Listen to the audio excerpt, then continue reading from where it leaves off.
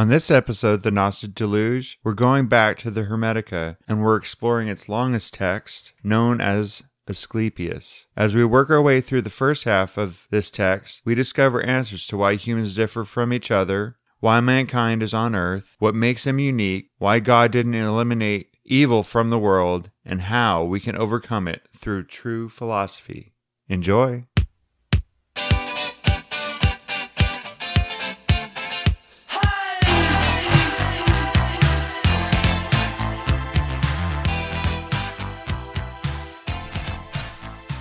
Okay, well, Brandon.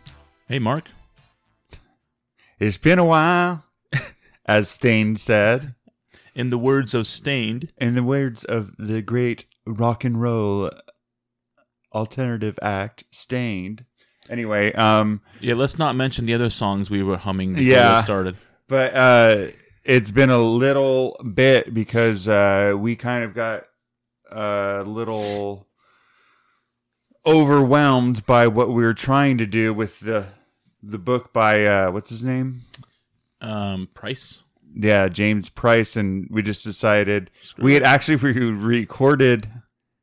Oh yeah, we did. We had recorded 2 episodes, but the second one was so bad, it just didn't flow. So we just decided to scrap it for now and maybe return and do it later. So if you've been wondering where the heck did these guys go, we were just kind of like, I was kind of burnt out because of after that. How much work we put into it. Yeah, I was like, gosh, dang it. So this is good because first of all, this is our first. It's exciting because we now have an episode that was never aired. Like we never published. A lost episode. We now have a lost episode. We're not lost, but a hidden episode, right? Yeah. But the other reason why I was trying to explain to my wife about this, like why. Hi, Ann. I was trying to explain like what happened, like and why we're not going to use it. And the best thing I can come up with is rather than like blaming my mental inadequacies, you know, I was being fair, and I'm like, some things just really aren't meant to be talked about too much. You know, some things don't translate into words very well. Yeah, sometimes you'll read something and you'll be like, "Oh my gosh, this is so like enlightening," and yeah. But then when you try to talk about it to somebody, it doesn't come out the same. Well, I think even James Price, I think that it was probably a huge challenge for him to even write it, because it is even if you're reading it, it does kind of like, it will lose you quick. Yeah. Like it's you just tread through it and go, okay. Yeah. All right. Yeah. You know, and part of it too was, I think some of the things he talks about might not pertain to the book of Revelation either. Yeah. Like using the Eastern. Yep. Kind of chakras. Yeah. You know, I was like, well, that's... But anyway, it's really... If you're curious, I'd recommend getting James M. Price. It's Pryse. His last name. S-E, and his book... what's it called? It's called The Initiation of... John or Ioannis. Ioannis, yeah. Yeah. And so he goes through and explains how actually the book of... Anyway, enough about that. But so we don't got an episode for that. So we just decided, I was like, gosh dang, what are we going to do? And I was like, well, we'll go back to the Hermetica. Yeah, there was some things that we didn't do, we didn't talk about, and we felt like there was still relevant pieces to go over. So oh yeah. Yeah. And this is something that is more like talkable, right? Discussable. Yeah, because the thing with that, the other thing is that there was a lot of explaining that needed to be done, and we're not like him where he has all this background information. We're just kind of dipping our toes into the deluge, you know? You know what? That's the good way to put it. One of the things that we try and do when all the texts that we cover is we do read certain sections, but we don't want to just read from beginning to end. Yeah. We might as well just record like an audiobook version of it for you. And we don't want to do that. Yeah. And for his book, for James Price's book, like there was too many moments where it's like the only thing we could have done to explain it was just to continue to read. Yeah, and then so anyway, we're doing Asclepius. Yes. Out of James or Brian P. Copenhaver's Hermetica, which is nice because when we did the Corpus Hermeticum, we weren't on the same version. Well, we eventually got into it. I think near the end we did. Yeah. You were using Copenhaver's. I was using like a couple different versions that I had access to that I was using. Well, because because the original one I was using was Mead's. Yeah. And I was using using Scott's for a time. Yeah. Which I actually read through that in the last few days, and it's actually pretty good. But we decided to do Copenhaver's. It's kind of like the more modern, and from what we've read before when we were doing Copenhaver, or when we were doing the Corpus Hermeticum, we read that Copenhaver was like one of the better translations. So we're just going to start. We decided just not even like play around with different versions. We're just going to do Copenhaver. Yeah. Well, I'm going to soda up. Yeah, if you hear if you hear me sniffling, it's Mark's fault. Before we start recording today, he gave me a breakfast burrito, and the red sauce kind of got to me a little bit. Yeah. So it's Mark's fault if you hear me sniffle. I'm trying not to. Yeah, it's my fault. You can edit that out if you want, Mark. No, it's fine. Do you want to? I got some Dr. Peppers. Oh, sweet. Ginger beers. I haven't even seen, so surprise. It's not a big surprise. Okay, just hand me one. Yeah, don't worry. You want a ginger beer, though? Yeah, I haven't had one in a while. Is it a... It's just the Goslings. Nice. It's a sugar-free one. Yeah. I'm going to have Dr. Pepper myself. Can't see some. My kids have been drinking a lot of Fever Trees lately. Oh, I got some Fever Trees in here, too. Do you? Yeah, if you want one. Like the straight-up Fever Tree? Yeah. Oh. They've been drinking... No, the Goslings is fine. They've been drinking... diet? Or... No, they don't. And that's my point, is they don't... They've been drinking a lot of Fever Trees lately. And I'll drink sodas or things that have sugar, but I don't make it big. I don't do it very often. Mm-hmm. You know, and so... Yeah, these ones that we have are just the small bottles. I told Tanya to drink these. Is that from Costco? Yeah. Yeah. So we can have those as a little treat ourselves. So anyway, the Asclepius I think was one of the more popular ones, and it was in Latin. Yeah, so it was popular because it was in Latin, so therefore by the time it was in circulation, you know, and during the time when in early Christianity, when everybody was like trying to like argue about what things were real, and there was like the Gnostics, and there, you know, Latin was more better received at that point, I think. Yeah. But I think another reason why it's popular because it's like a lot. It's kind of bigger. It's more like one text rather than like separate tracks. Yeah. Oh yeah. It's all. Yeah.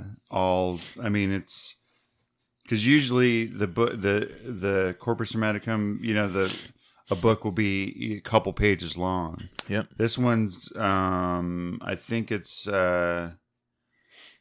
almost 30 pages long. Yeah. So it's from 67, 92. So yeah, it's about 25 pages long. There's a, never mind, I'll get to that later. And and this one's called Asclepius because he's, instead of like talking to Tat, you know, or anybody else, he's directing this one right to Asclepius. But Tat is involved, and so is this guy Hammond. Or in other ones, he's Ammon. It's just interesting how they're all like. It might be something to do with just the Greek or the Latin name. You know, maybe. Yeah, maybe. It's interesting how he's calling in how Tat is like more or less like a form of the word Thoth, right? You know, just the consonants at least. And Ammon or Hammond and Ammon. It's almost like it's almost like I'm not sure that there's any. We don't know. I don't know. Well, Asclepius. Yeah, Asclepius is like straight up. Yeah. You know, so it's interesting. And of course, then Trismegistus, goes by the name Hermes. So it's like a bunch of guys with the name of gods. Yeah. 4 guys by the name of gods, 3 of them listening to one talk. Mm-hmm. But it's generally to Asclepius, right? Is that what you're saying? Yeah. Yeah, because they say, right? Just have the other ones join us, Asclepius. Yeah. Well, he says if he kind of starts explaining, if you are seen to understand it, that's what he's going to talk about. Your whole mind will be completely full of all good things. And assuming that there are many goods and not one in which all are. So he's like, okay, but you will learn this by careful concentration from the discourse to come. So he's going to start talking about where all good things come from, kind of, or how it's all related through God, through one, comes many things. And then all of a sudden he's like, hey, Asclepius, call Tat to join us. So this is like I think this is called a catechism. What they do, what this kind of discussion is, because it's just Asclepius they do it with Tat too. Well, Tat will be like, Dad, I don't get what you're talking about several times. Yeah, and then but in this one, so it's Hermes giving the talk, and then but Asclepius is asking questions to kind of further the thing. Like, oh well, so why would this happen? It's pretty cool. Yeah, he's like he's kind of helping out a little bit. Yeah. So I think that's called a catechism. I believe you that it is. I know. I had recently heard that. I was like, oh, is that what that means? Because you always hear about it if you know about I know what catechism is, so it would make sense. The reason I believe you is it would make sense that the word catechism comes from a concept more than like it was originally the word of a concept more than a meeting that you attend. Yeah. So it's like a kind of like a little story that you read and follow, and it has interaction to. I don't know. I think it wasn't like funny, but it was humorous to me that instead of just saying like, hey, Asclepius, can you go get Tat and Hammond? He first go get Tat. Yeah. And then, can you go get Hammond now? It's like, can you tell me that earlier? Call Tat to join us. And then, when Tat came in, Asclepius suggested that Hammond also join them. And then Trismegistus,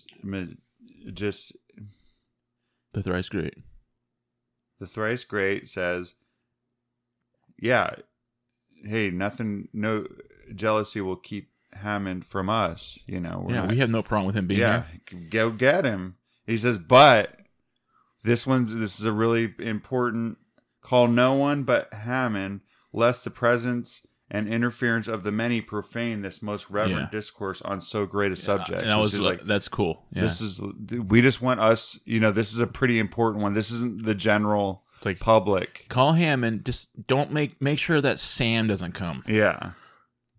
Or that someone who's going to just ruin the whole thing. Yeah. Have you ever had that? Oh, that a lot. Where it's super common. These stupid people asking dumb questions, or there's somebody that just wants to talk about one certain thing. And you're like, shut up. So he's like, okay. I even had it happen recently outside of conversation where, I was going to meet with someone that I haven't seen in a long time, and then right before they show up, they're like, "Hey, I'm bringing blah blah blah." I'm like, son of a gun. Yeah. He's like that room. I wanted to see you. Yeah. No, that's happened. Yeah. Okay. That stinks. So anyway, read this one right here. Which one? That when. So when Hammond had also come into the sanctuary, the reverence of the 4 men and the divine presence of God filled that holy place. Duly silent, the minds and thoughts of each of them waited respectfully for a word from Hermes, and then divine love began to speak. So they set the stage. So this little, it's just a couple paragraphs, but they're like setting up the little what's going on, and I love how it says divine love began to speak. Yeah. So it's this pure teaching from above. I do. This is. I'm not. Never mind. I wasn't saying. Can you? I wish that like they can just like stick with the same names. They call him Trismegistus in one part. They call him Hermes in another part. Oh well. I'm not gonna be picky. I already am picky. I'm not gonna. We're calling him Trismegistus. I'm just gonna call him the Thrice Great because I'm tired of like having to figure out which way to call him. Thrice Great. Triple Great. 3X. Call him Triple X. Triple X. Yeah. There's already a guy that. So anyway, first thing he says, every human soul is immortal, but not all in the same way. Some differ in a manner and time from others. So I hear that often. Like that was mentioned, that phrase, that like concept was mentioned a few times in the Corpus Hermeticum, right? Mm-hmm. And it's even been mentioned. And what did we do recently? It's been mentioned a few times, and every time I read that or hear it, the first thing I think of is in the New Testament. When there's, I think it's in First Corinthians. Maybe is when one star differeth from another. Yeah, the whole concept of that not everything's like equal in its glory. Yeah, we talked about that in the Lost episode. Oh, did we? Yeah. No, I'm saying, well, we use that scripture. Oh, okay. Did we? Well, now we can use it again because we didn't do didn't do it right. We haven't referenced it yet.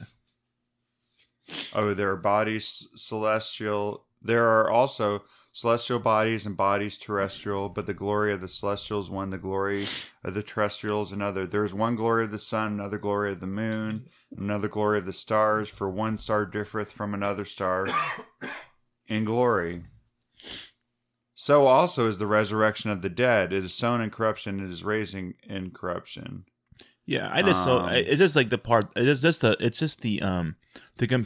comparison that always reminds me of it. Yeah, that there's it's not like, and it's well, okay. So that then all of a sudden, when Hermes says that, all of a sudden, Asclepius says, "Isn't it not true? Exactly. Okay. Yeah. That every soul is of the same quality, because Hermes says, hey." He says every human soul is immortal. Mm-hmm. Everyone is, but not all in the same way. Some differ in a matter and time from others. So like, hey, all souls are created equal kind of thing. Brandon's going nuts, man. But he's saying, but not everybody has developed the same. You know what I'm saying? Yeah, and I love it that it's like, leave it up to who actually said that. Is it not true? That was Asclepius. Okay. I love it how it's like right away it's like Asclepius asks a question that's almost like did you not hear what I just now said? Well, but it's a general question that people ask, like, wait, we're all immortal, so what do you mean that? I thought that would make us all equal. Sure. Yeah. You know what I'm saying? That's basically what he's saying. Is not every soul of the same quality? And he's like, kind of like, well, if they're of the same quality, then why wouldn't they be? Why is there one soul that seems to have progressed or been better than the other one? And then Hermes is like, good old Hermes. Dude, how quickly have you have lapsed from the reason's true restraint? Did I not say that all are one and one all, inasmuch as all were in the Creator before He created them all? So he's like, hey, that's not, you're kind of missing what I'm saying. Yeah, they are of the same quality, but they're not equal. Yeah, that concept is a big discussion today. Everybody it's really it's really it's a sensitive topic. Well, it's kind of like rights, where everybody has the same rights, kind of thing. Yeah. But not everybody has the same abilities. Yeah. it's something like and that. it's really sensitive. Like people will get really touchy about that, and so. Or one person's ability will differ between some people are stronger, some people are smarter, some people are better looking, some people have it all. But it seems like it. Yeah, I was gonna say that's not a very like hermetic concept that they would have one person that's like unbalanced. But it seems like why does apparently it's like why does this person have it all? But everybody's is at different stages, and that's just the nature of being. And so so specifically he's talking about souls, but that they're different. They're not all the same. Yeah, let's make sure don't let me skip it let's talk when it gets to the point later when he talks about why they could be different. I want to talk about that. That's one of my markings. Okay. And then he kind of goes. So he kind of just says, "Hey, God created them all. They're all so they are all of the same quality or whatever, right? But they're just different. So from let's see, I have this marked. Oh, from the heavens, all things come into earth." And water and air. Okay, so I think this is going to start explaining why people are different. Yeah, he gets a little bit of explanation. Just because he starts explaining what the importance of like the soul and then becoming human, like why that's important and why that helps different people. Anyway, it'll hopefully make sense as we go. From the heavens, all things come into earth and water and air. And then down on 3, it says, the elements by which the whole of matter has been formed then are 4, fire, water, air, earth, and air. One matter, one soul, and one God. Okay.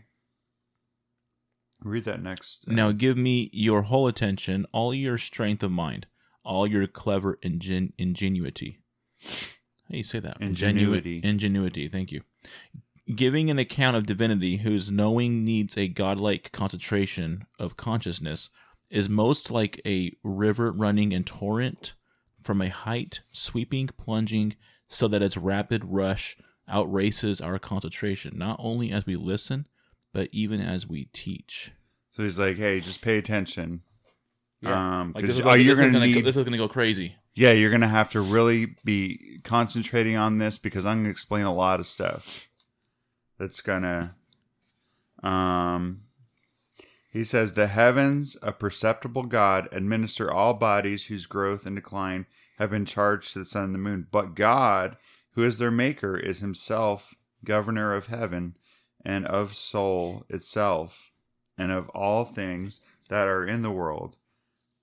From all these, all governed by the same God, a continuous influence carries through the world and through the soul of all kinds and all forms throughout nature. Okay. So... this is where he's talking about forms, right? Yeah. So he kind of goes into this thing about forms, but he's saying that but it seems like he's kind of saying, these are all created by God. And they're not bad things. Yeah. Because there's always that concept of the evilness of the earth. And, kind of if you have the whole, I guess, concept of who is it? The Nagamati Gnostic thing where maybe this world's like a trap. Yeah. This is a trap is the best way to put it. But he's not saying that. He's saying that all this, that there's work. This is a workmanship of God, the world. And he starts talking about the different kinds of human, plants and forms, that kind of, it probably goes, this is probably some kind of a Aristotelian. Yeah, because of this discussion of forms and stuff. Yeah. Yeah. But so he's kind of talking scientific, I guess, for at the time. But he goes through that and, explaining, forms can only, they make their own forms and, their kinds They're reproduce their own kind. Yeah, they're like a template. Yeah. And so, like, we're all made out of the same thing, but we have this template. So we're going to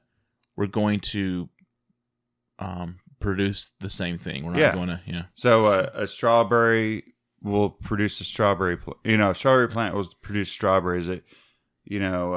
Apple tree apples. A human will produce other humans. Reproduce itself. So all these forms, and they all have a purpose. And he says, in 5, he says the form of humankind is multiform and various. Going back to that, like, one star to further from another star. Yeah. One who has joined himself to the gods in divine reverence, using the mind that joins him to the gods, almost attains divinity. And one who has been joined to the demons attains their condition. This is talking about the various human are they who remain content with the middle status of their kind, and the remaining forms of people will be like those kinds to whose forms they join themselves. So he's talking about this is one of the reasons. First off, humankind is multiform and various. One of the reasons is because some will choose to join with divinity. Yeah. We'll be able to attain the others they use the word demons, but will follow different spiritual paths that aren't so high. Yeah.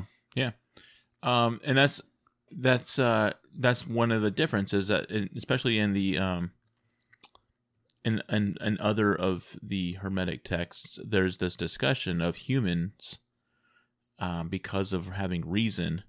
Like, we're not, like, a strawberry can never reason itself to be like of a higher level of strawberry or a lower level of strawberry.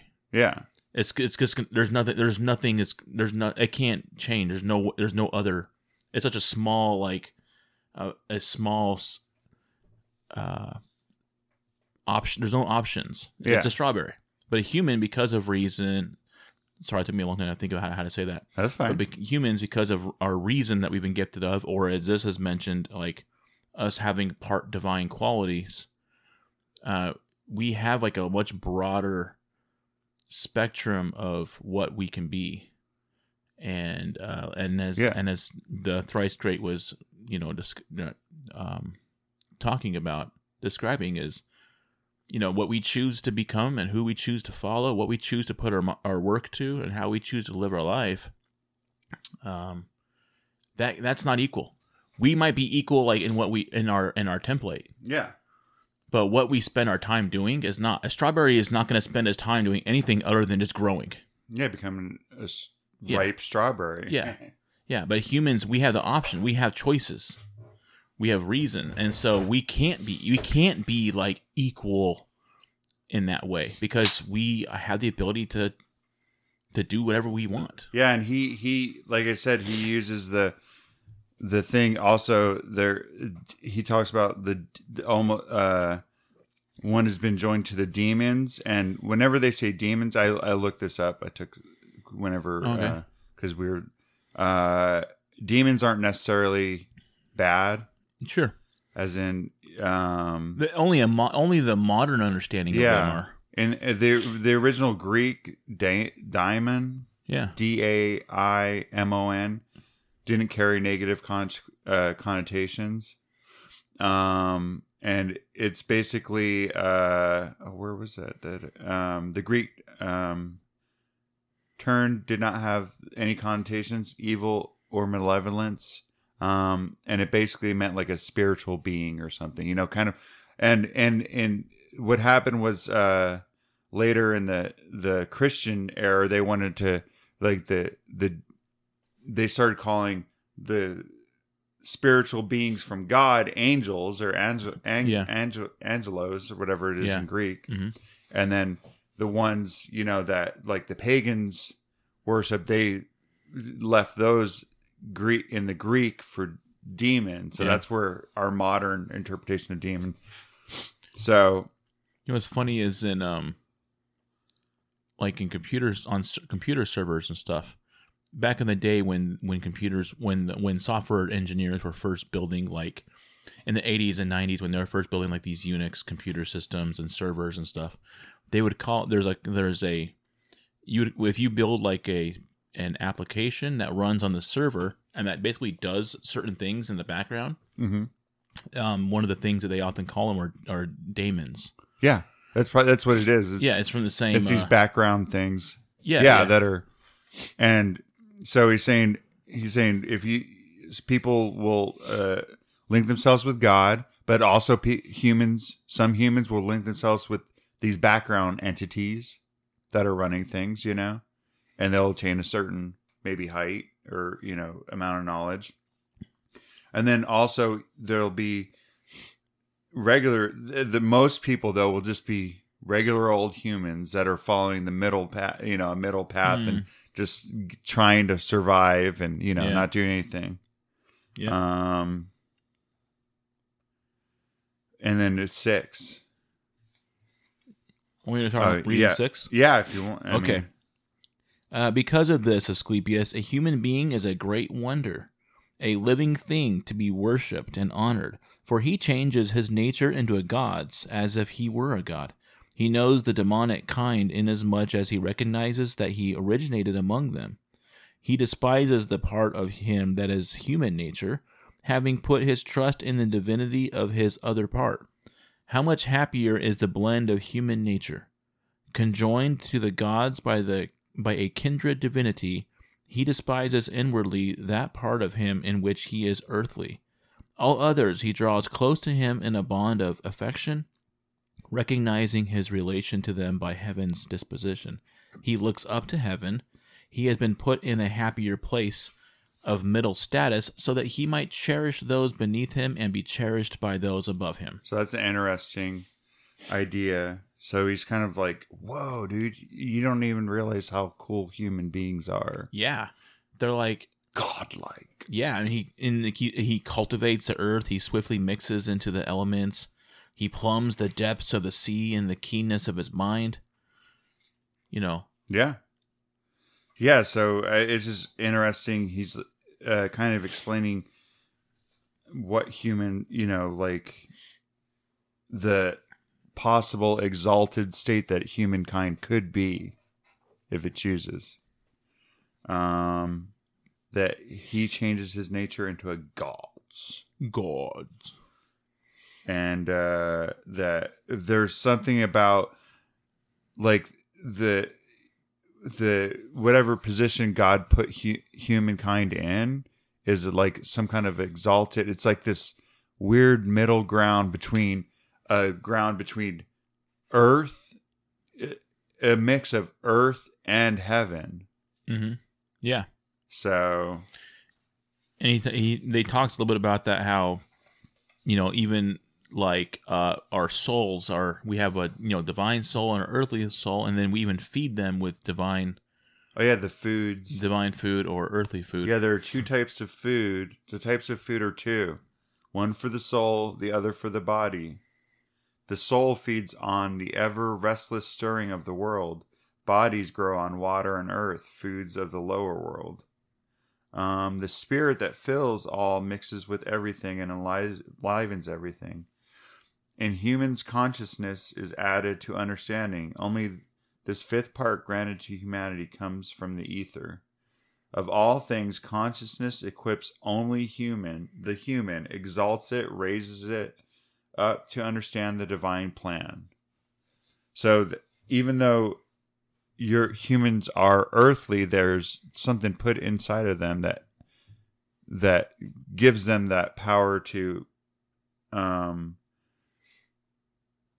elevate their understanding. That thing is called consciousness. Yeah. So consciousness. And he's like, I'll talk more about that later. Yeah, I'll tell you a little bit about that later. Let's see.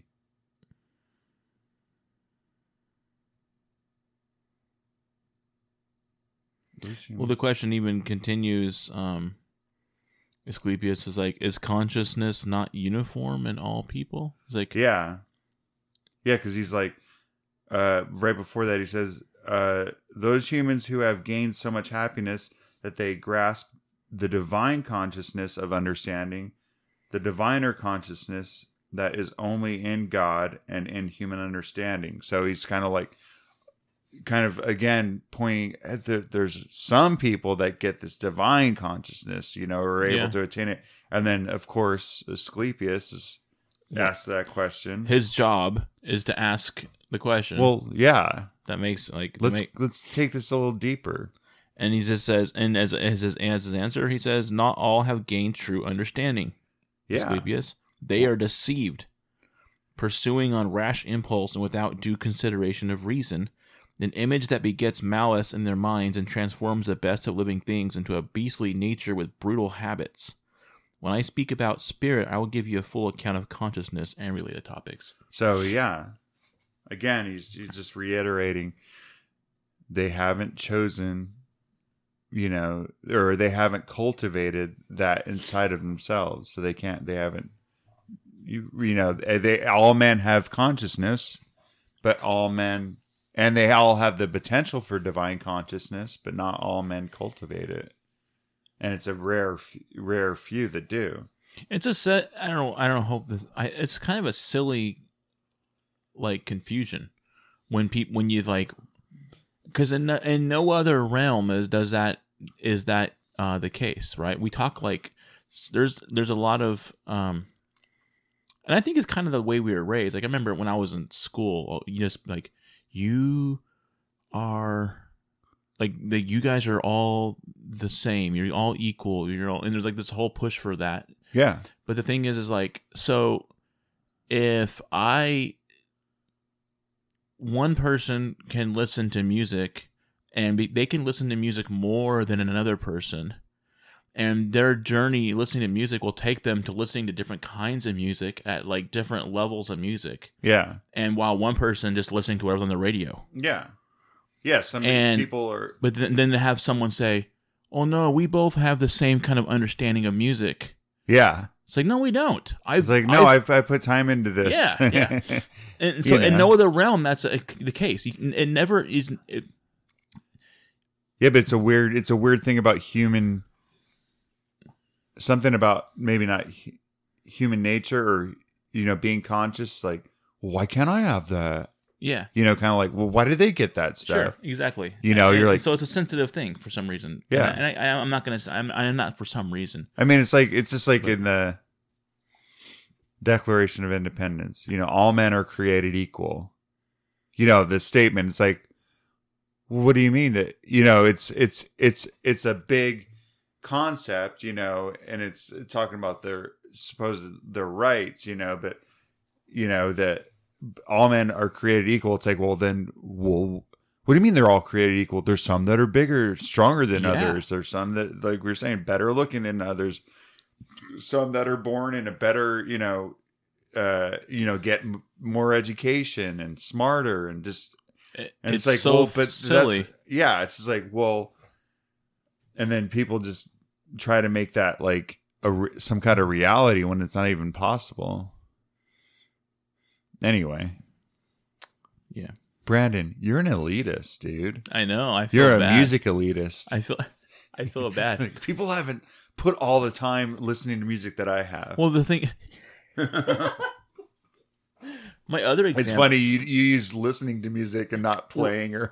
Yeah, I was... Oh, definitely. I was thinking about it before I said it. But my other example was, I take walks and I go hiking. Uh-huh. And over the last few months or the last year, I've lost some weight. And I realized that now I have to actually lift a little bit. I have to do other kind of workouts because all my lost weight is just turning into flab. Mm-hmm. So now I have some kettlebells and stuff that I've been working with. But the thing is Brandon's I don't. looking jacked over here. But listen, I don't do a lot of workout. Is my point. Yeah, I don't do a lot of weightlifting at all. And so when I cross paths with someone that obviously spends a lot of time in the gym, Yeah. why there is no way I'm going to insist that like, wait, we are equally physically profound. You know, like there's no way. And I'll just admit it. I do different kinds of workouts, and I don't spend as much time as you do in the gym. You win. Like I'm not going to pretend like we're equals. Yeah. You know. Okay, that makes sense. And so with my music elitist, I spend a lot of time listening to music. You know. Yeah. And outside, you know, so. But yeah, it's silly. Yeah, but who can outwalk you, Brandon? That's. Do you wear moccasins when you do it? I was thinking about starting to go barefoot.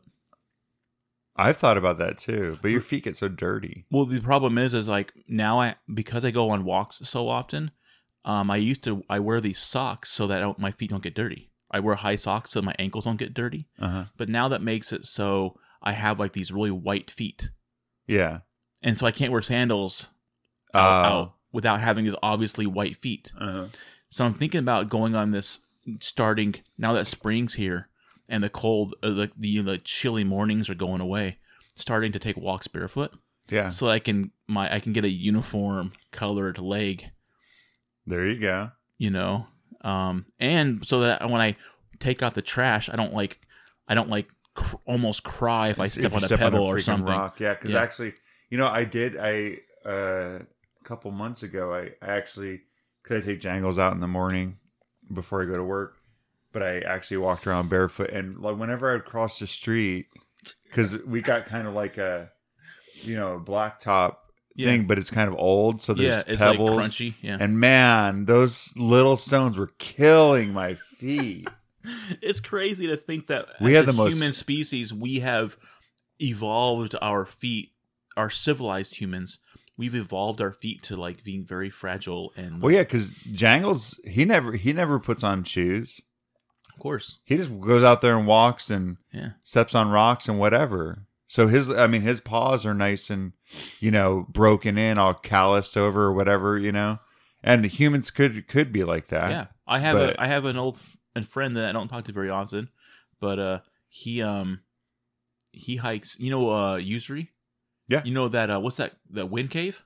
Yeah. He goes up like once a week, and I'm not sure if he still does it, but for a while he would go up once a week barefoot. Oh my gosh. Goes up the wind cave because that's rock. That's some rocky stuff too. He's native, so I think he took pride in it. He's Native American. I think he took some pride in it. I think, but or he's half native. But the thing is, it doesn't matter. In his blood, he felt like he had like that he should be doing this, and he did it. And I was like really respectful. I'm like, wow, you go up there barefoot? Because whenever I started getting like the lower shoes, you know, with the zero drop, profile, kind of less stuff. I got these shoes, and me and Tanya went hiking out, you know, in the desert, out the hunt, yeah. And I like stepped on somehow, you know, a cactus thing got in my shoe, and it freaking hurt. And I'm like, how would you do that in regular? If you like, oh sure. I mean, it went through my thin shoe into my, you know, and I remember I was so embarrassed because I was wearing these dumb shoes, you know, and just feeling like a fool being out there, you know, with anyway, but it's just like how, I mean, I understand you build up calluses on your feet and stuff, but would a callus stop that piece of that? Especially these cactuses out here. I just think that we live in these cactus areas that we live in right here. Yeah.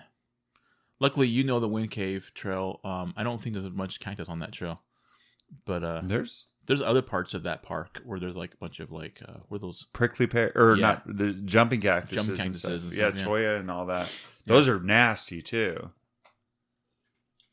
Anyhow, how we get on that? Fitness and exercise. Oh yeah. Just saying, there's different people that choose to do things, you know, a different way, and there are people who are born into, you know, privilege or whatever and stuff too, you know. Yeah. But there's also people that choose to focus on different things. Anyway, yeah. How do we get?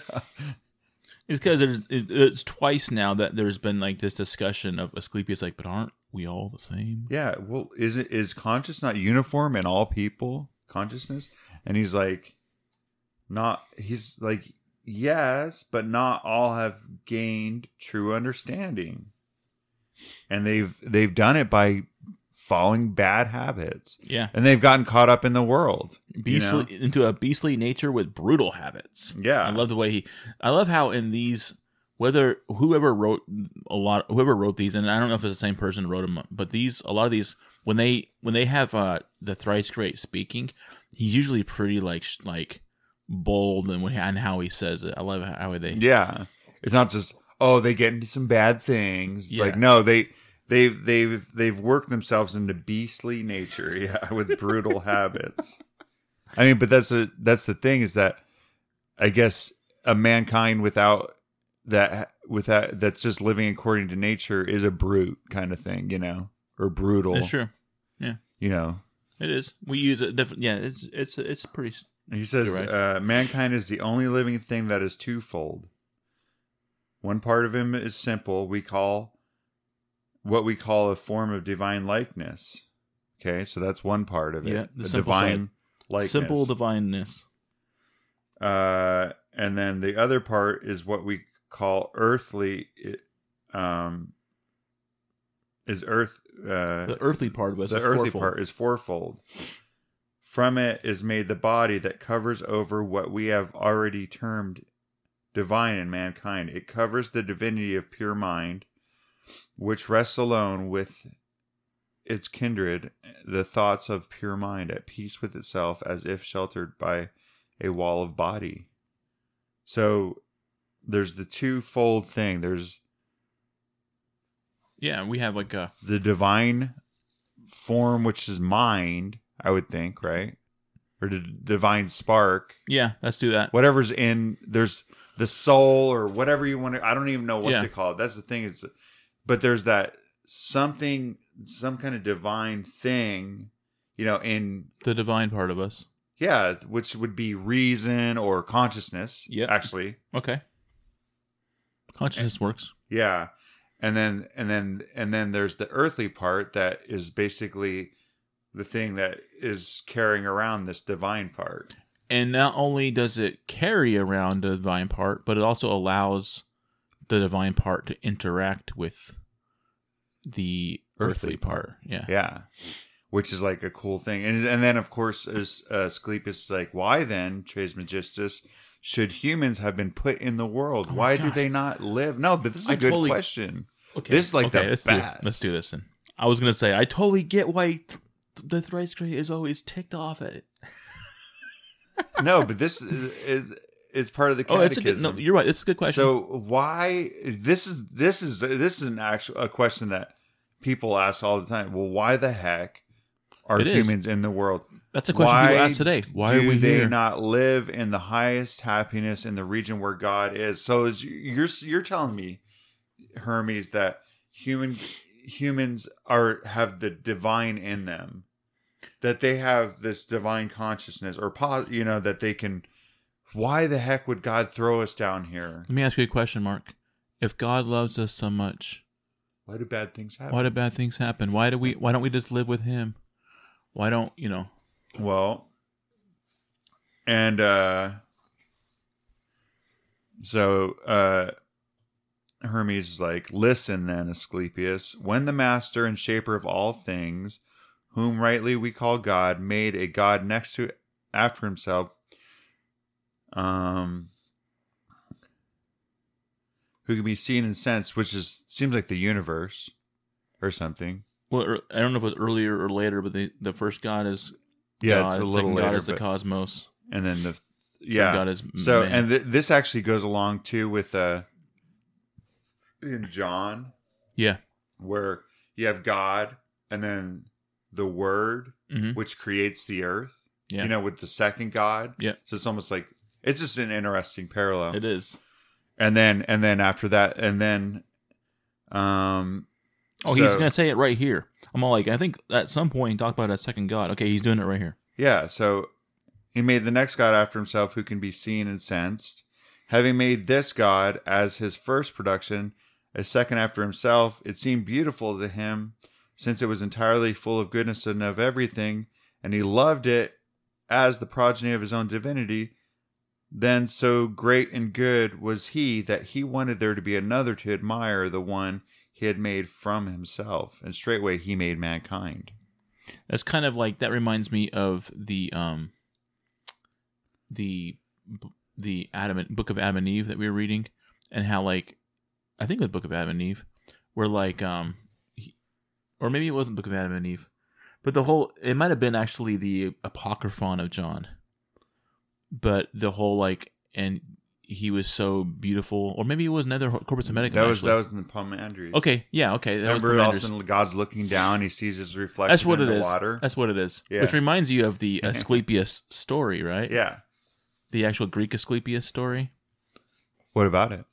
Isn't that he looked in? Oh, that wasn't Asclepius. No, that was what's his name that falls in love. Narcissus. Yeah, never mind. It's a different god. But yeah, he's not a god. I think he just fell in love with himself. Different character. Different myth. Yeah, that's true. But well, yeah. So God created this thing, and he's like, I mean, he created it for a reason. So he put mankind into it, but after he had made mankind, his little soul, his divine, the divine form or divine likeness of man, and noticed that he could not take care of everything unless he was covered over with a material wrapping. So it seems like he made this like soul or divine, what did I say? Some kind of divine likeness of God, which is mind. Yeah. If you go to, but he's like, well, he can't do it. He's like this. He needs, in order for him to interact in the world that I've created. Yeah. He needs a material covering. They were naked. Yeah. They needed to be clothed. Oh, like the Adam and Eve story. Yeah. They were naked. Uh-huh. They needed to be clothed. So, but this was like a different kind of. He made a covering of skins, and a real covering of skins. Yeah, well, even in the book of Adam and Eve that we read, it talked about how like we were beings. They were beings of light. Yeah, and they were clothed in. Yeah, the angels flesh. were like, dude, you guys, we could barely even look at you before. Yeah, because, and that's what he says earlier. Remember, he's like that mankind. Well, we kind of skipped over it, but he talks about mankind came from the demons. Yeah, or the divine beings. I know demons seems like, but some kind of group of divine being. Which reminds you of several other stories we've read. Yeah. Yeah. And Enuma Elish. But God made him higher, by putting him into the material world so that something special could happen. I don't, kind of. Well, that's kind of like the. Because remember, the angel was like out of the Garden of Eden. He was like, "Man, look at what you've become. You're just this human. I mean, you were so glorious before." Yeah, and the angel was feeling so sorry for Adam and Eve. Little did the angel know that would give them the but then now they were able to like interact with material, with the earth. Yeah. Right. And that would actually be able to make them exalt them above the other gods or the other divine beings, not God. Yeah. Not the ultimate, but sure, the demons. That actually this material wrapping that God put him in actually allowed them to interact with the world and thus become even better. Okay, so he put him in the material wrapping. God covered him with a bodily dwelling and commanded that all humans be like this, mingling and combining the two natures into one in their just proportions. Thus God shapes mankind from the nature of soul and of body, from the eternal and the mortal. See, so it's like it's actually marrying these two. You got like these two almost contradictory things. Yeah. In other words, so that the living being so shaped can prove adequate to both its beginnings, wondering at heavenly beings and worshiping them, and tending earthly beings and governing them. Yeah. So man is like this weird kind of mid-world, like he's walking between the middle path between godly things and worldly things. It's like this it seems like it's like this thing that's never been done before. Reminds me God's of like, yes, this is awesome. This reminds me of the story of the sons of God, right, in the mountain, and they're living up in the mountain, Yeah. and being told to not go down and interact with the humans or with the daughters of men, Yeah. right? But when they did go down, and when they broke the rule, and they did go down, they didn't go down and just interact with them. They like became their kings, Yeah. and like they like ruled over them. Mm-hmm. So that whole like what was the wording, governing over them, reminded me of the whole story of basically the Olympians, right? The gods in the mountains, Yeah. leaving and going down and interacting with mankind, and even like what is it like? I'm always at a loss of words today for seems like, but That's okay. Brandon, we got time. well, basically like having kids with them and becoming humans themselves, you know. So I don't know how else to say that, but mingling with them. Tradition became, the whole fallen angels coming down and having, and then giants were created and stuff. It kind of got distorted. Yeah, it's really just like this type of being that had advanced mentally, for maybe in this context because they were given like this divine spark. Yeah. But they had like this higher understanding, and then going and mixing with the other humans and teaching them how to like cut roots and like how to like pour, how to melt ores and how to like, and then all of a sudden the human race just like explodes, technologically. Well, it's kind of like, I guess the same stories in the Babylonian or the Sumerians things too, where God's like, okay, I need somebody to take care of the earth. The gardens. Yeah, we need someone to take care of our fields for us, our gardens. And then he creates mankind, but mankind has that divine spark thing in him. And then but mankind keeps kind of screwing up too, or like, they're getting too loud. And, but the gods kind of like them too, because they like their offerings. It's just this weird. Yeah, it's funny. Because remember after the flood, like all of a sudden, I guess Atrahasis he offers an offering, but everybody thought everybody was dead. All the gods, and they're all like, they had I'm succeeded. so hungry. I wish I remember they used to make the best, like meat offering to me, and all of a sudden they're all like, what's her name? Yeah, it's the goddess. What's her name? Not Isis. Ishtar. Yeah. Yeah, she's all, you smell that? Dude, is that lamb, Lego lamb, or whatever? And all of a sudden, and then it describes that they're gathering like flies. All the gods are like, wait, somebody's still alive, and they're making an offering. Yeah. It's anyway, okay story. But I'm saying, so there's this relationship between the demons or those gods and mankind. You want another? Sure. What do you want? Send it my way. Mark asking me. Oh, sweet. Mark asking me what I want. Dr. Pepper. That's right. Well, anyway, so I know we're kind of going off on different things, but we're just comparing this with what we've seen in several other places. Yeah. But I like the way that he brings out the whole thing where it's like God somehow like came up with a whole new thing with mankind.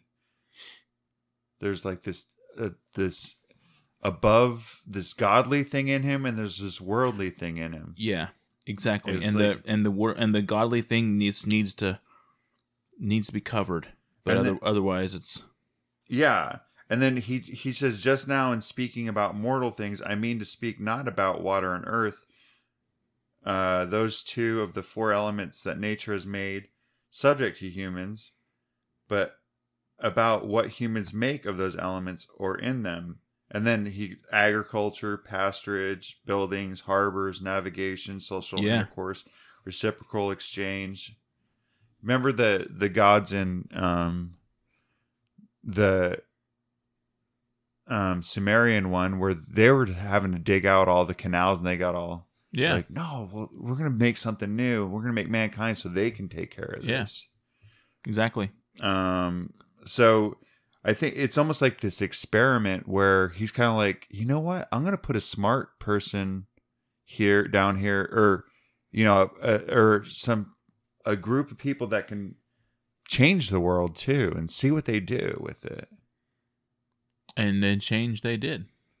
Yeah, I mean, so much so that the gods, like, at one point said, we gotta get rid of them. Okay, now. Destroy, and we're going to restart. We're going to reset the whole thing. And God willed it that the world would be incomplete without them. That's an important thing. Okay, because you hear a lot of things like... This is referring to, like, the arts and stuff, right? Huh? No? Well, no, he's talking about learning. He's saying, you know, the strongest bond among humans are between humanity and the parts of the world that are water and earth. Okay, learning the arts and sciences and using them preserves this earthly part of the world. God willed it that the world would be incomplete without them. I think he's saying incomplete without humankind. Okay, yeah. He's like, you're an essential part here. Because you hear a lot nowadays about how humans are like the big plague on the world. Sure. Humankind. Yeah. We're a virus. Yeah. People say that. Yeah, I know. Kind of stuff. And it's like, I understand. You see their logic. Yeah, because to a point. Like, what kind of animal would come and destroy its own living place and stuff? And I definitely see that, you know, what they're talking about. But according to this, that God willed that the world wasn't complete until mankind was made. And that's where Genesis, where it goes through the creation of, you know, mankind, or not mankind, of the world. And God's like, okay, I'm going to do, you know, I'm making the light, I'm making this, I'm making the plants. And he made, you know, the plants, the animals, everything. And then the last thing he did, God said, let us make man in our own image, after our own likeness, and let him have dominion over the fish of the sea, and over the fowl of the air, and over the cattle, and over all the earth, and over every creeping thing. And then so God created man in his own image. In the image of God created he him, male and female created he them. And God blessed them. And then where does he say? Oh, maybe that was in a different thing where he says, and it's good. Is that in a different? Maybe that was in a different thing. Where and it was good? Well, remember, because after everything, he creates, maybe that's in a different thing, where he creates the things, then he's like, and it was good that he created them. And then, but somewhere it says, and it's very good. Oh, we did read through, like 9 months ago or so, or a year ago, we read through the LDS Book of Moses. It might have been in that. Oh. Right? Because they talk about the same things. Yeah. Yeah, it could be something from... Anyway, but it's saying the last thing he does in the Bible even is he creates all the earth, and also he puts mankind on it as like kind of like the topping, or not the don't wait for me to say anything. I'm at a lack of words today.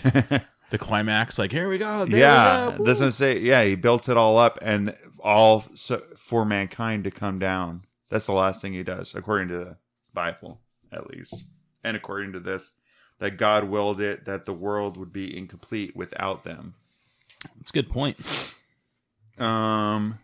The problem is about your earlier comment. The problem is we look at the whole like concept of humans being like the plague or like a virus. The thing is we're comparing humans. I think when we think of that way, we're comparing humankind to something that's different. Like we're comparing them to strawberries that just grow. You know, humans are far more dynamic, and there's so much more complexity, and they have so much more purpose. Yeah. Than just to grow. But yeah, and our purpose isn't to destroy the world and to drive around in cars and pollute and I'm not. But it's more complex than to just grow. Our purpose is God. There's a bigger purpose to us, and that's what Hermes is trying to say. Hey, you're not just here to exist. You're not just here to eat. Yeah, and I think that's what's unfair about you're not here to humans being to just have virus. Have sex or to kill and to have war either. You're here to lift up your mind, But you're in a I don't know if this is a good way to look at it. But you're also here to commit those atrocities and to realize those are not what we should be doing.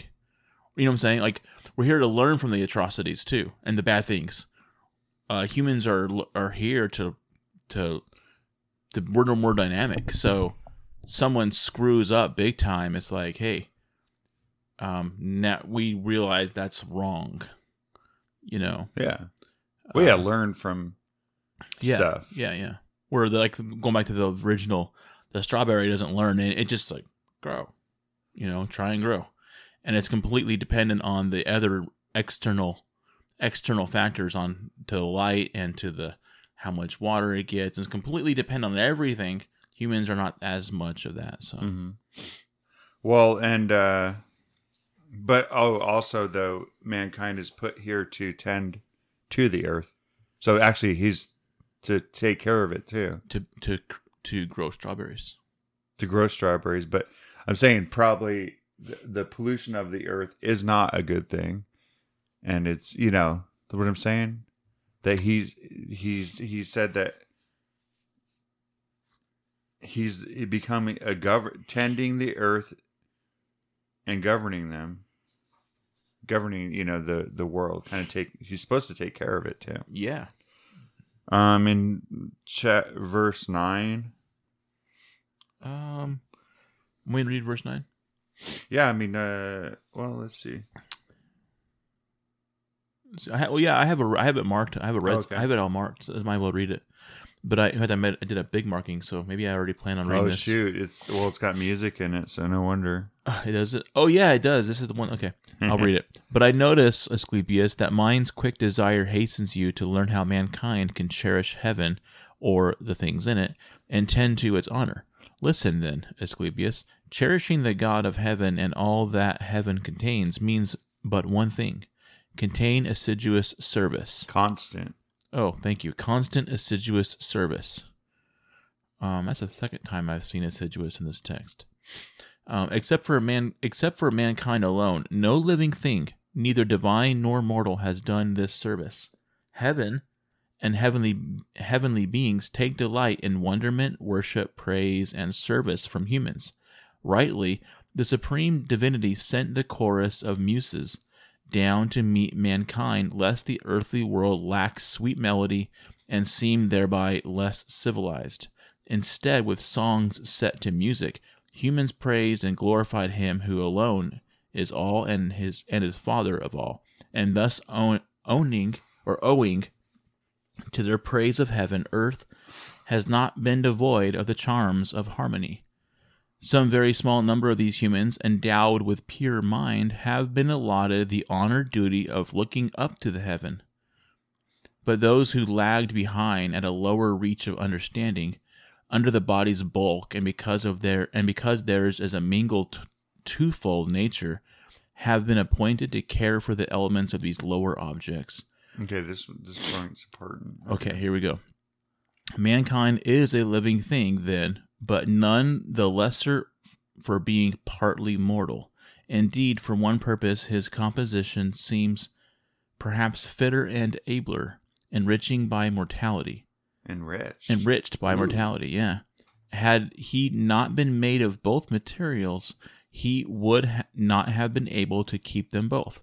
So he was formed of both to tend the earth and to cherish divinity as well. See? Yeah, that's a good one. That's why I had it marked. It had nothing to do with the muses. Well, yeah, that's kind of... But I'm saying, like, he's...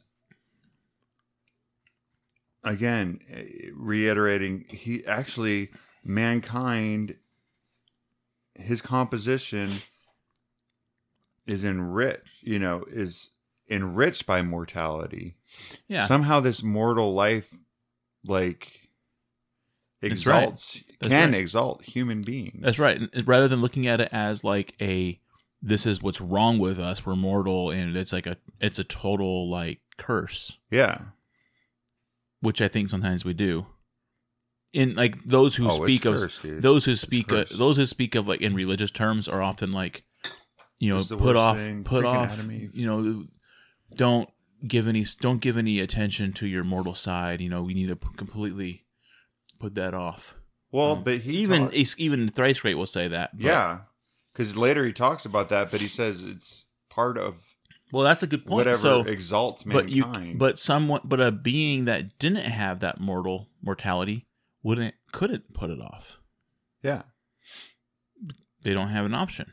Yeah, so they don't get that benefit. They don't get that experience of putting it off. Yeah, it's like, well, they're just made into what they are. That's why divine. Whereas mankind is made, and he has this potential, but he's put into this lower thing. But he can rise up above into this higher thing. It's just this cool little experiment or whatever. Not experiment, but sure, it could have been. But so it worked this time.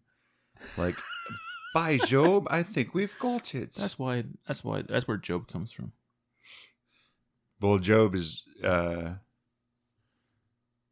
Jove, not Job. Jove. Yeah, it's by Jove, isn't it? It's Zeus. Yeah, Jove. Yeah, Jovian is right. It was only a couple years ago that I've heard that somewhere. I was like, what?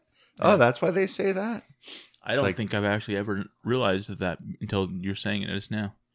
That it's Jove as in Yav, as in it's the name of God. It's like basically it's saying instead of saying, but you're not saying God's name, you're not you're using one of the fake gods, or whatever, or in some people's opinion, fake gods. And then he's like, I want you to grasp the theory that's going to come. The master. Here's where you're talking about. The master of eternity is the first God. Yeah. The world is second. Mankind is third. So the master of eternity is the first God. The world is second. Mankind is third. God is the maker of the world and all it contains, governing all things along with mankind, who governs what is composite. Okay. This is kind of like with the Pomandres mentions this too, right? Yeah. It is. It instead of saying the earth is the world is second, it mentions, and he made 7 gods to rule over them. Like the destiny and stuff. Yeah. Nature. So through mankind, though mankind is an integral construction, the part that makes him divine, he seems able to rise up to heaven, as if from higher elements, soul and consciousness, spirit and reason.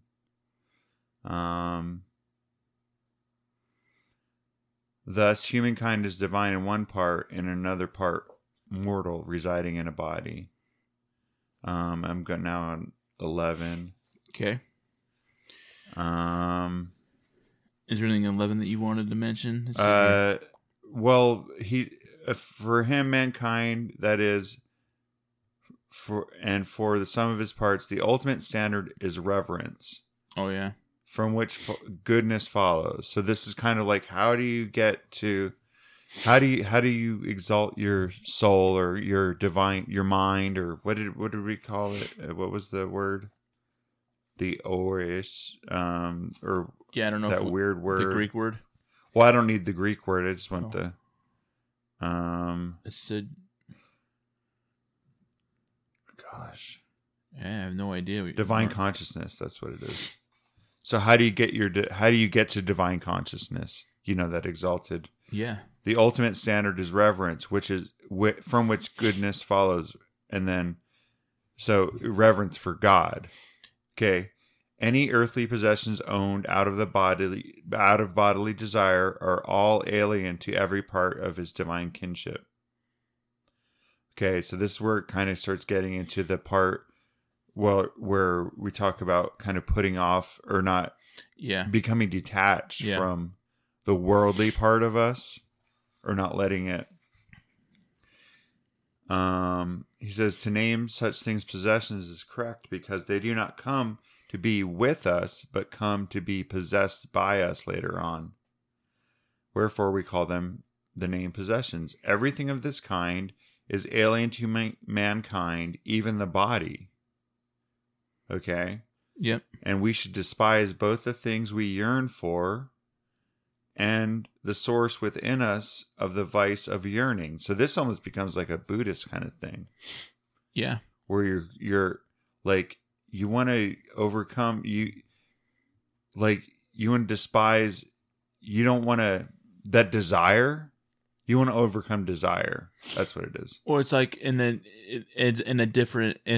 Corpus Hermeticum, he words it as like the layers you strip off. Yeah. You know, of you have to get rid of these parts of mortality. Mm-hmm. So. Yeah, because naturally you're being born into a mortal body, you're gonna have cravings and yearnings. They use the word yearn. You know? Yeah, yearn. Yearn, which is kind of a weird word, but but you need to despise both the things that you yearn for and the source within us of the vice of yearning.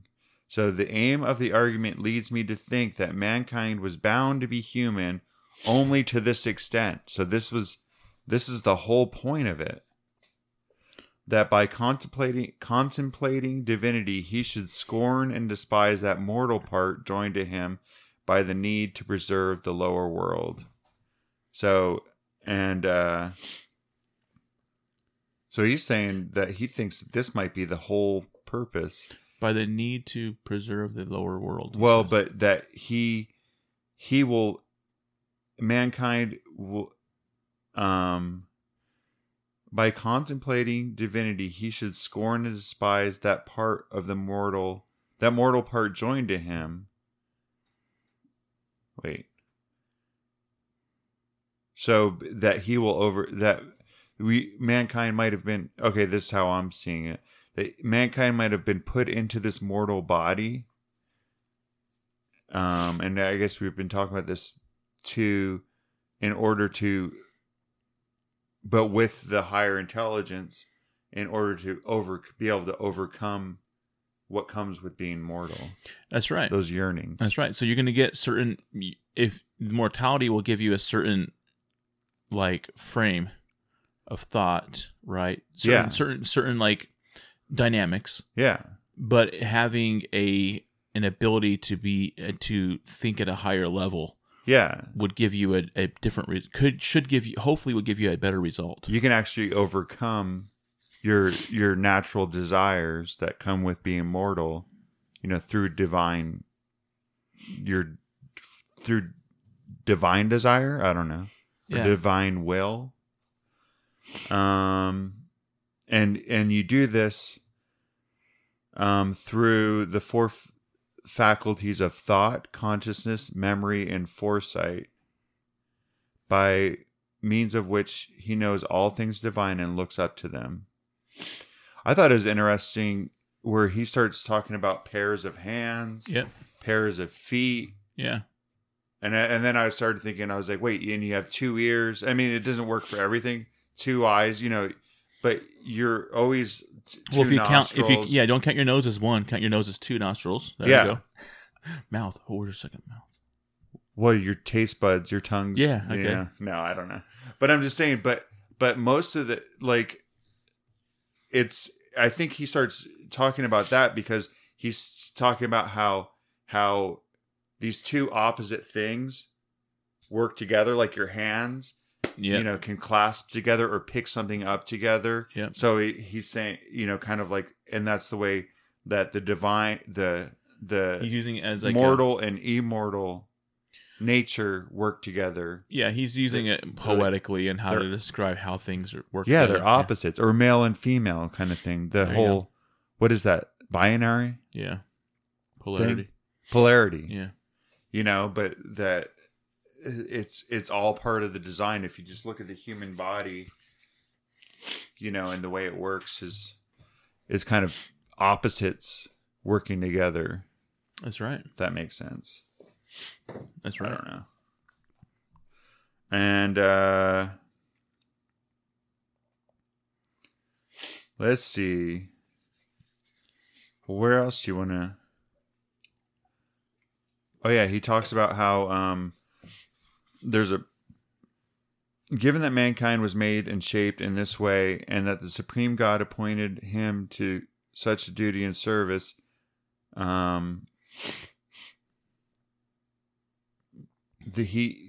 God's, when a man actually, what is it? When a man actually overcomes these things, he's gonna be given a prize, Yeah. And what prize do you believe such a being should be presented? And then it goes on to say the prize that is of discharge and release from worldly custody, the loosening of bonds of mortality, so that God may restore us pure and holy to the nature of our higher part, to the divine. That's on the next. Yeah. So that's the prize that will eventually all mankind should be seeking through overcoming desire and all that stuff. There's the reward. What you say is right and true, Trismegistus. That's right. Read this. Of course. Yeah. Of course, but some find this incredible, others fictitious, others laughable, perhaps. For in this bodily life, the pleasure one takes from possessions is a delight, but this delight, as they say, is a noose around the soul's neck that keeps mankind tied to the part that makes him mortal. Nor does the malice that begrudges immortality let him acknowledge the part of divinity in him. Oh yeah, I remember this part. Speaking as a prophet, I will tell you that after us will remain none of that simple regard for philosophy found only in the continuing reflection and holy reverence by which one must recognize divinity. The many make philosophy obscure in the multitude of their reasoning. Well, go ahead. I was say I like what he says about the, people kind of taking bodily delight, and he's like, dude, all that is a noose around your soul's neck. You're hanging every time. Yeah. You drink a soda. Sure. That noose on your soul's neck's getting a little tighter. Yeah, I guess because if that's what your end goal is to not have those. Yeah, you want to be loosening that noose. Yeah. You want to get your little, you don't want to complete the hangman game. Well, this part right here that you were starting to read here, this reminded me of this concept that we're familiar with, the philosophy mingle with scripture. Kind of like this distorting the true philosophy. Yeah. He's like, dude, okay, so what's his name asked the question, what is it that the many do to make philosophy incomprehensible? How do they obscure it in the multiplicity of their reasoning? I'll read that. If you want me to read that? Well, you can. Oh, wait, you have a certain part. Go ahead, then. You can start. Oh, I was going to say, because I have some part marked. Okay. He says he's basically like pure philosophy that depends only on reverence for God should attend to these other matters only to wonder at the recurrence of the stars, how their measure stays constant in prescribed stations and in the orbit of their turning. So, well, I guess he says they how do people do it? He says they go into arithmetic, music, and geometry, but they're not studying. They're studying just those things. They're not, but it's not for. They're studying arithmetic for arithmetic's sake. They're not studying it because they need to help them to get closer to God. Yeah, exactly. Or to really understand the true. I guess. In another way to say it is they're not studying it to understand the true nature of the universe. Yeah. Maybe they're trying to understand how things work, but they're not looking for the divine nature of the universe. Well, that's just the way things have gone. Is you have some like we have observers at one point. People have philosophers and higher thinkers. They find this mathematics. They discover it. They realize that these things can help them like chart the heavens and better understand things, right? Yeah. But then we get to the point where now people are learning, they spend time learning mathematics and stuff, and it's just to like balance your budget, like or just so you can pass that class and go on. Like there's no more like learning for the right reasons. Or there's no. It's actually Well, you end up surrounded by this totally man constructed world, with all these things, and then all of a sudden you're not even thinking about anything bigger than that. And he also mentions that about music as well. Like, I think in a few different parts he mentions. He's talking about rock and roll music, dude. Yeah, how bad it is. He's talking about horrible progressive music is. Prog rock. Yeah. He's like, we shouldn't be listening to Pink Floyd. No, but like, he mentions how the music, how like there's all this, the composition of music can like, can help you understand higher things. Yeah. But we just do it like now.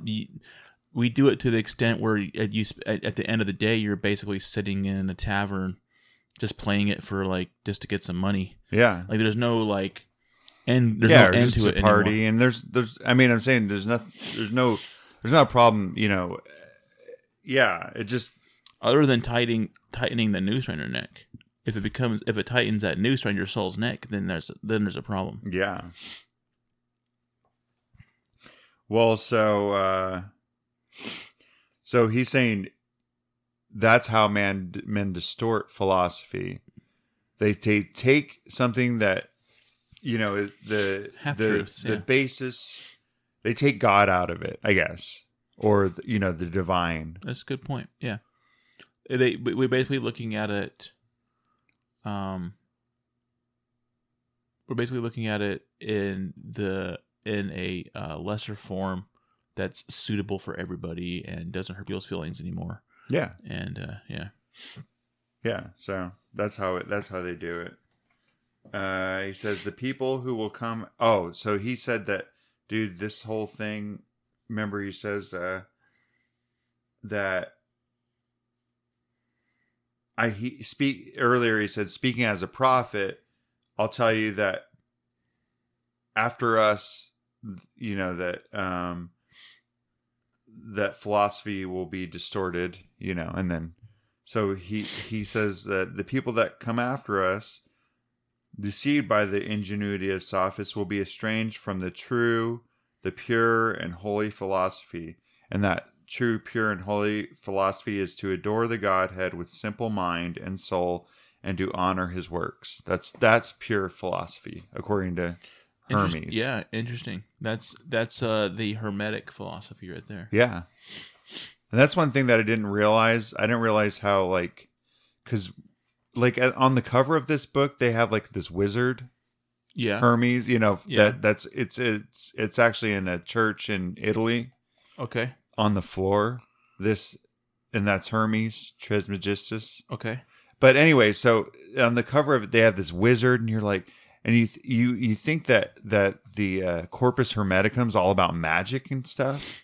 There's nothing further from the. It's not about it's all about God. Yeah, and even like his prayer at the end is just basically like, Yeah, you're just like, wow, this is a lot more spiritual than you think. Because, you know, that it's not all about like I mean, from the beginning of Pomandries to all the different ones, they're all about God, and it's a lot more spiritual than you think. Anyway, so this is on the floor of a church in Italy. yeah, it's they have the little thing. You like about the cover? Yeah, That's cool.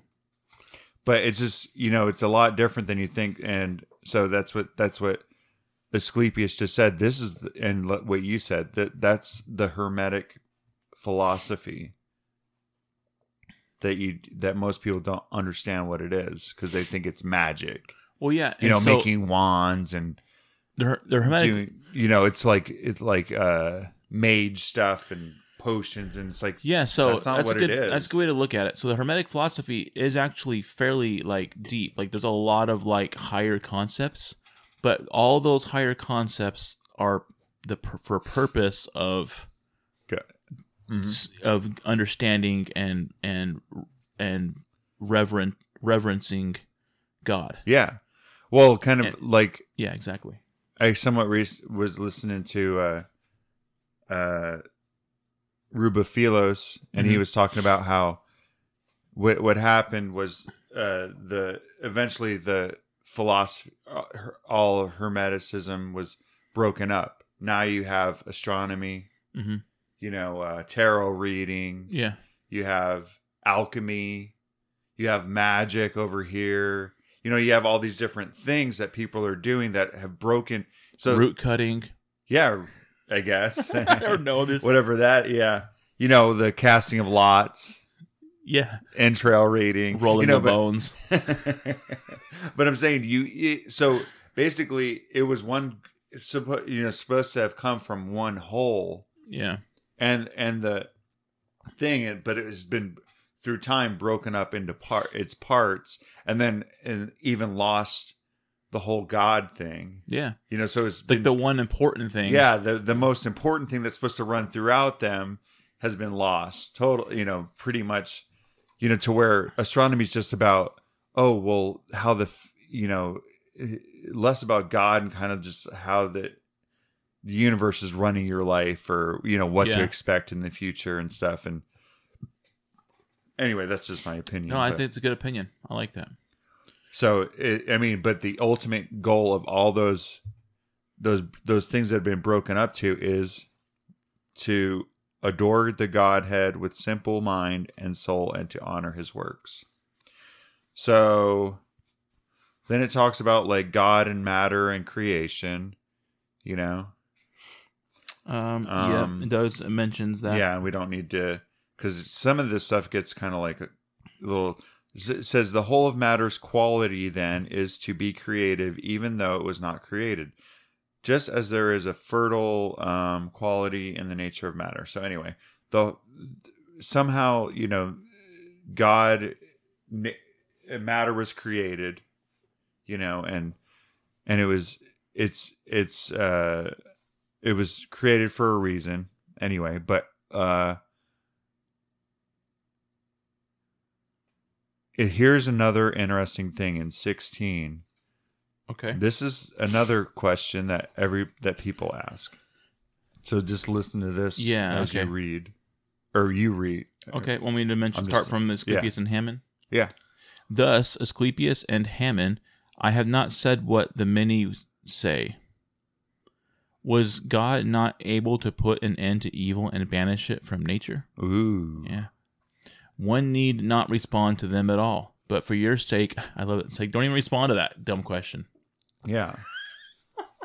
Like, that's just a silly question. But he says, but for your sake, I shall pursue this question as well, since I have opened it. That's fair, right? Yeah. Okay. He's like, but I brought it up, so I'm going to tell you. I will give you an answer. Now, these people say that God should have freed the world of every kind of evil, yet evil is so much in the world that it seems almost to be an organ of the world. Yeah. Acting as reasonably as possible, the Supreme God took care to provide against evil when he designed to endow human minds with consciousness, learning, and understanding. For it is these gifts alone by which we surpass other living things that enable us to avoid the tricks, snares, and vices of evil. He that avoids them on sight before they entangle him, that person has been fortified by divine understanding and foresight, for the foundation of learning resides in the highest good. Okay, so I thought this is pretty cool. That just the fact that he's like, puts that question out there. Well, why the heck didn't God, create a world where nothing bad happened? And he's like, but he doesn't even like tippy toe around it. He's like, he says, evil is so much in the world that it seems almost to be an organ of the world. So it's so prevalent. Yeah, why part of the world. Ask the question, why does God allow evil things to happen? It's like, well, it's like saying, why does God allow the world to be here? Well, I mean, and a question too is, or maybe it might be, well, what is evil? Is like somebody dying evil? It's true. That's true. Or that's often what they are. Is a child dying? Is that the evil you're talking about? Or what is evil? Is it somebody doing something bad to you? Is that the nature of evil? Is that what you're talking about? And he says that God created the world, and it seems like there's evil in it, but he gave everybody, he says. Yeah, that's true. God took care to provide against evil when he deigned to endow human minds with consciousness. He gave you the key. Consciousness, learning, and understanding. Yes. For it is these gifts alone that enable us to avoid the tricks and the snares. Because what's evil? I guess the definition of evil is letting your vices run your life. Sure. Okay. And God gave you the key. Hey, and obviously you can't avoid what somebody else does. That's their thing. But what you do, you don't have to, let those desires run amok.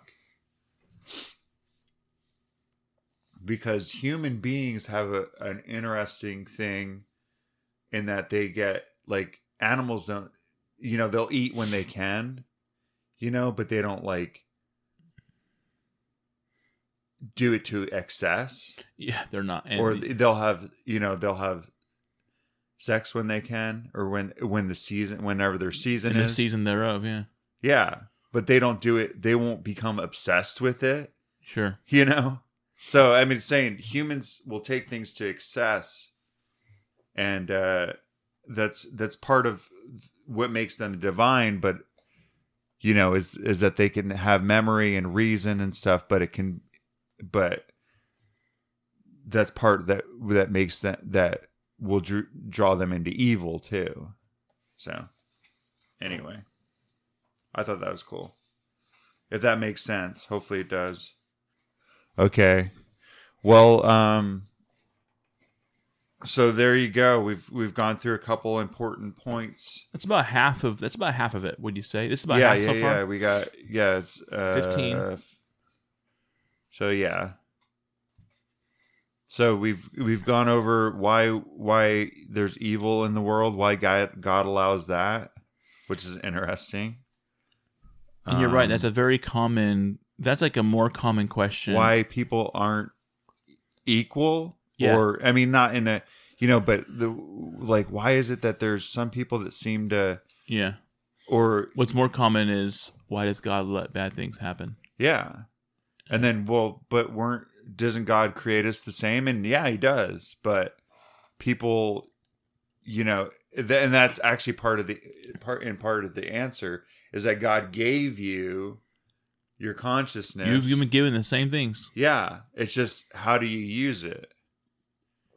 That's do you sit around and do you think about the things of God? Do you listen to the top 40 or do you delve into prog rock? Yeah. Are you listening to Yes?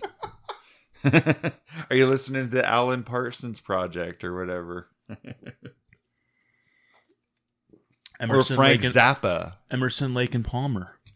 Isn't Frank Zappa one of them too? I think some of these are like fuzzy. Yeah. I don't know. Like Led Zeppelin is like really? Well, no, yeah, because Led Zeppelin is like people will be like, oh yeah, I wouldn't consider them. There's rock. That's what I'm saying, but they have, or Pink Floyd's a good example too. Well, Pink Floyd, yeah, I think they would be. Anyway, now we're getting into something different. The thing is like, yeah, so we've been, God did hook us up with like the same ability, and I don't want to sound like an apologist there, but like, so that's the answer to the question, right? Wouldn't He, what's important to you? That's what it comes down to. And I mean, obviously how you're raised and all those different things play something into it, but they all have an effect on us. But we'll get into a little more about how humankind, like reincarnation and stuff, and how God, the ultimate goal, but also about some prophecies with Egypt. Yeah. So the second half of this is something that I think will be it'll be a lot of fun. Yeah. So yeah, it's got this cool thing that's kind of like out of the Old Testament. Yeah. I think it's sometimes referred to as the Potter's Oracle. What is it called? Well, there's one called the Potter's Oracle. Okay. That was written about 200 BC. Oh. That's similar to this. Okay. I'll have to look at that. And, but it's also Thoth's prophecy. That's what yeah. Yeah. If you look up on YouTube, there's a thing where Graham Hancock reads it. And several others do too. Yeah. So anyway, but so we're going to end this here, and we're going to come back in 2 weeks. We're planning on it and finish this up. So sorry it's been so long, but we gave you a nice chunky fat episode today. Hopefully, we'll get back into it to where we're churning out at least one a month. It's just kind of, like I said, we got a little over our head. We almost drowned. Yeah, it was in the deluge. Yeah, the deluge got real for a little bit. Serious. Like, I didn't have my floaties on. Anyway, we were trying to just keep our heads above water in that. Yeah. It was so funny because seriously, I'd be like, oh, this is so... Anyway, and then I'd listen to it and I'd be like, no, we got this. And anyway. So anyway, I'll shut up. And so again, this is Gnostic Deluge, and this is the Hermetica by Brian Copenhaver. Specifically Asclepius. And so next time we'll be wrapping up Asclepius. Yep. All right. Well, we'll talk to you guys later. Bye. Bye.